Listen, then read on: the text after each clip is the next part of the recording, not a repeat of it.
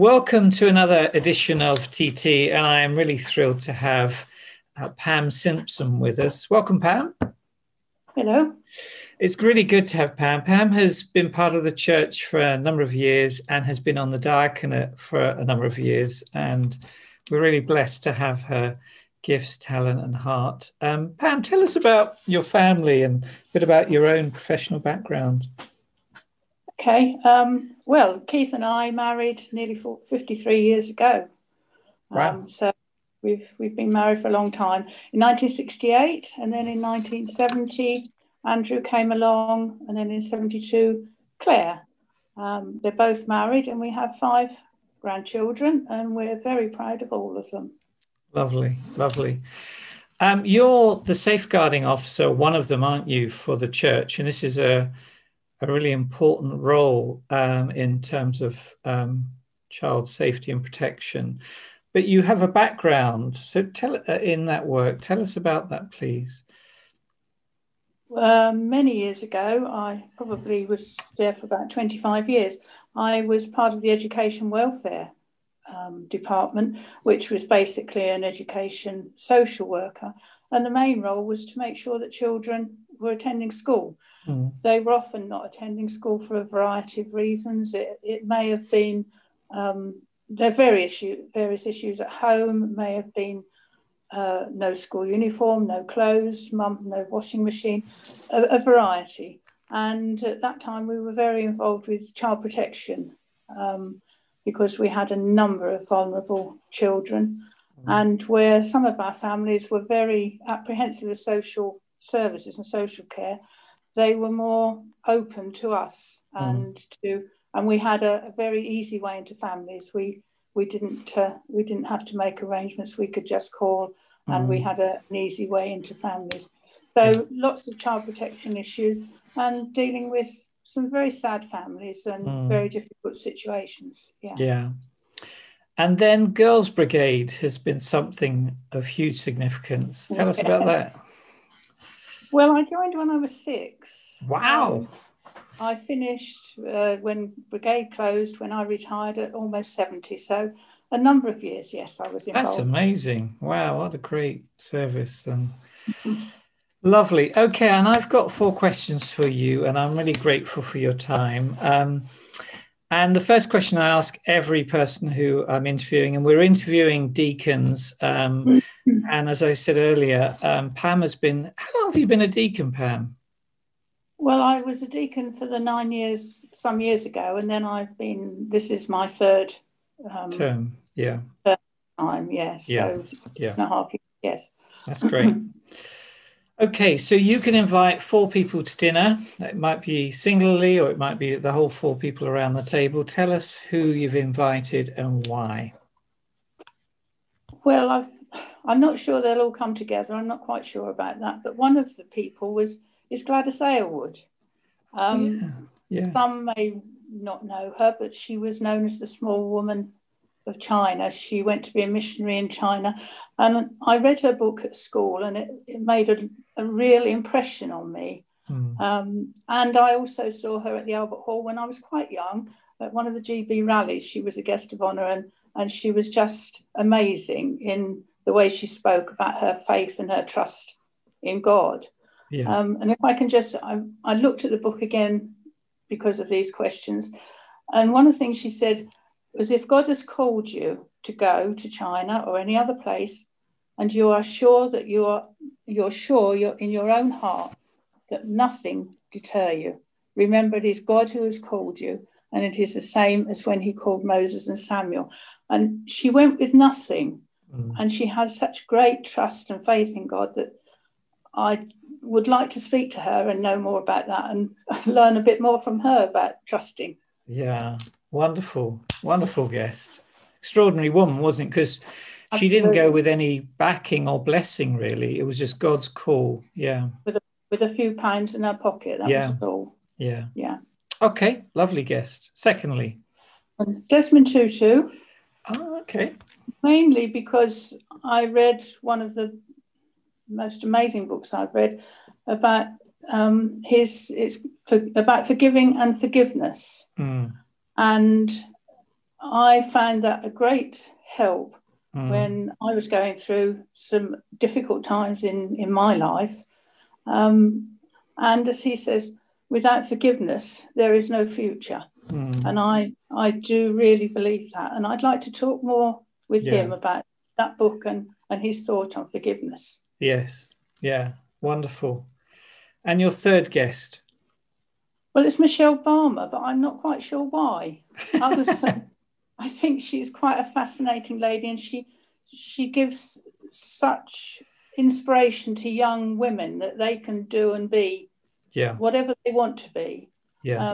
Other than that, I just think she must be a very interesting person to be able to talk to. Have you read her book that she published? I'm reading it at the moment. Okay. Yeah. And there was a program, wasn't there, a few months back about her when her husband had stood down, and it's now her time, isn't it, in terms of being the profile. And you're right, she's an amazing woman who's she's a kind of beacon of hope for other young women from all sorts of sections of society. Wow, it's an interesting mix. Okay, fourth and finally. Well, it's just my maternal grandmother. I was nearly 18, I think, when she died. And I hadn't appreciated until you get older what a gentle encouragement she was in my Christian life. She'd been a Christian for many years, and she just gently encouraged. And I'd like to ask her a few more things and a bit more about our family in the past, things that you don't remember to ask when you're a young person. It's as you get older. And I'd like to talk to her about some of those things. Yeah. Wow, an inspirational quartet. Thank you for that. Second question is, we've been going through the global pandemic. It's been really tough, for families, even for church. What have you kind of gleaned in terms of your faith, and how has God sustained you and kept you? How would you answer that? I think He's given me patience and contentment. I'm one of those that always feels I have to be, not have to be doing, but I'm a doing person, and sometimes I don't take enough time. And I thought that in this situation, I'd be really down and fed up. Yes, I have fed up days. I think everybody's had fed up days. But I have learned an awful lot of patience and contentment in not having much to do. And I think God has just shown me that you can just take time to be, and you don't always have to be doing.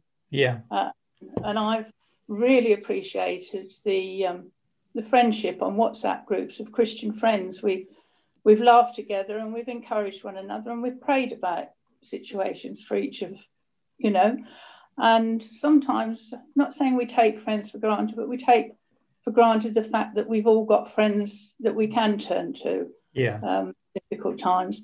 And I've really appreciated those Christian friendships over this lockdown. That's lovely. That's really helpful for us. Do you, in terms of like coming out of lockdown and when the restrictions are eased, where we might not have to wear a mask, I mean, I don't know when that's going to be, how are we going to come together as church, and how do we avoid busyness and retain that sense of balance and learning to be as well as do? What are your thoughts? I'm not sure. I think we will have to think carefully about how we do it, because I think it's going to be difficult for lots of people. I think we're all going to find it quite difficult, and we'll have to take it gently. I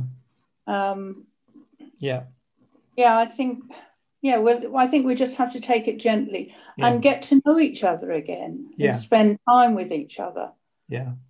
That's helpful. Okay, my third question, your favorite Bible text and hymn? Well, my favorite Bible text is a very simple one. It's Joshua 1:9. Have I not commanded you? Be strong and courageous, for the Lord your God is with you wherever you go. It's not saying you know, if you like, it's saying, I'm commanding you to be courageous and to be strong, because wherever we go, whatever we're doing, and in this difficult time, I think really appreciate that wherever and whatever, God is there. Yeah. There is a misnomer that Christians shouldn't be fearful, isn't there? That once we have faith, that, we don't have fears. But I think it's, in terms of the New Testament, it's one of the biggest statements Jesus says, fear not, constantly. So that text really infuses you with strength and courage. That's great. Well, I think that's really good, given your background professionally, you know, going into matters of child protection. That takes a lot of courage and sensitivity. And in a leadership position, whether that's with the Girls Brigade or as a deacon, it does require courage, doesn't it? To kind of, you're there to represent other people who have different views, and sometimes we can get fearful about standing up and representing. And what about your hymn? Tell us about your hymn. My hymn, I will sing a wondrous story. To me, it's the gospel, and particularly I was lost and Jesus found me. That says it all, and all I'm looking forward to is to sing with all his saints in glory. And it's just one of those hymns. The words just mean so much to me. And to me, they are the gospel. Did you have that at your baptism? I don't remember having a hymn at my baptism. No, you see, you're the generation that weren't given the choice, probably. It's a long while ago. Who did baptize you in the church? Warwick Bailey. Oh, yeah. Mr. Warwick Bailey. Fantastic. Okay, and my final question is, you chair the Youth and Family Ministries group in CBC, and my first question around that is, what are your aspirations for our children and young people in the coming years? Not necessarily, well, in the coming years, just in the near future. Through this pandemic, I've felt desperately sorry for our young people and our children.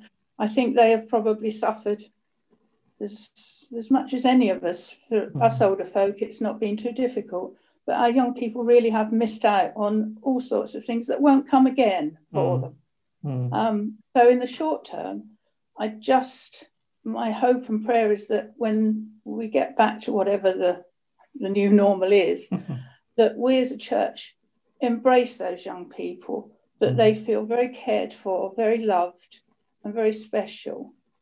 And if there are issues that need to be dealt with, some of them may have some mental health issues, that we are there to support them as a church. And that they may feel that love, and particularly that love of God, and that God is with them and he is there for them if they make that decision. But I just feel we have a responsibility to really support our young people. That's a really very important message at this time, and as we come out of this, whenever that is. Thank you. And as a deacon, what are your hopes for the future of the church? Very similar, I think.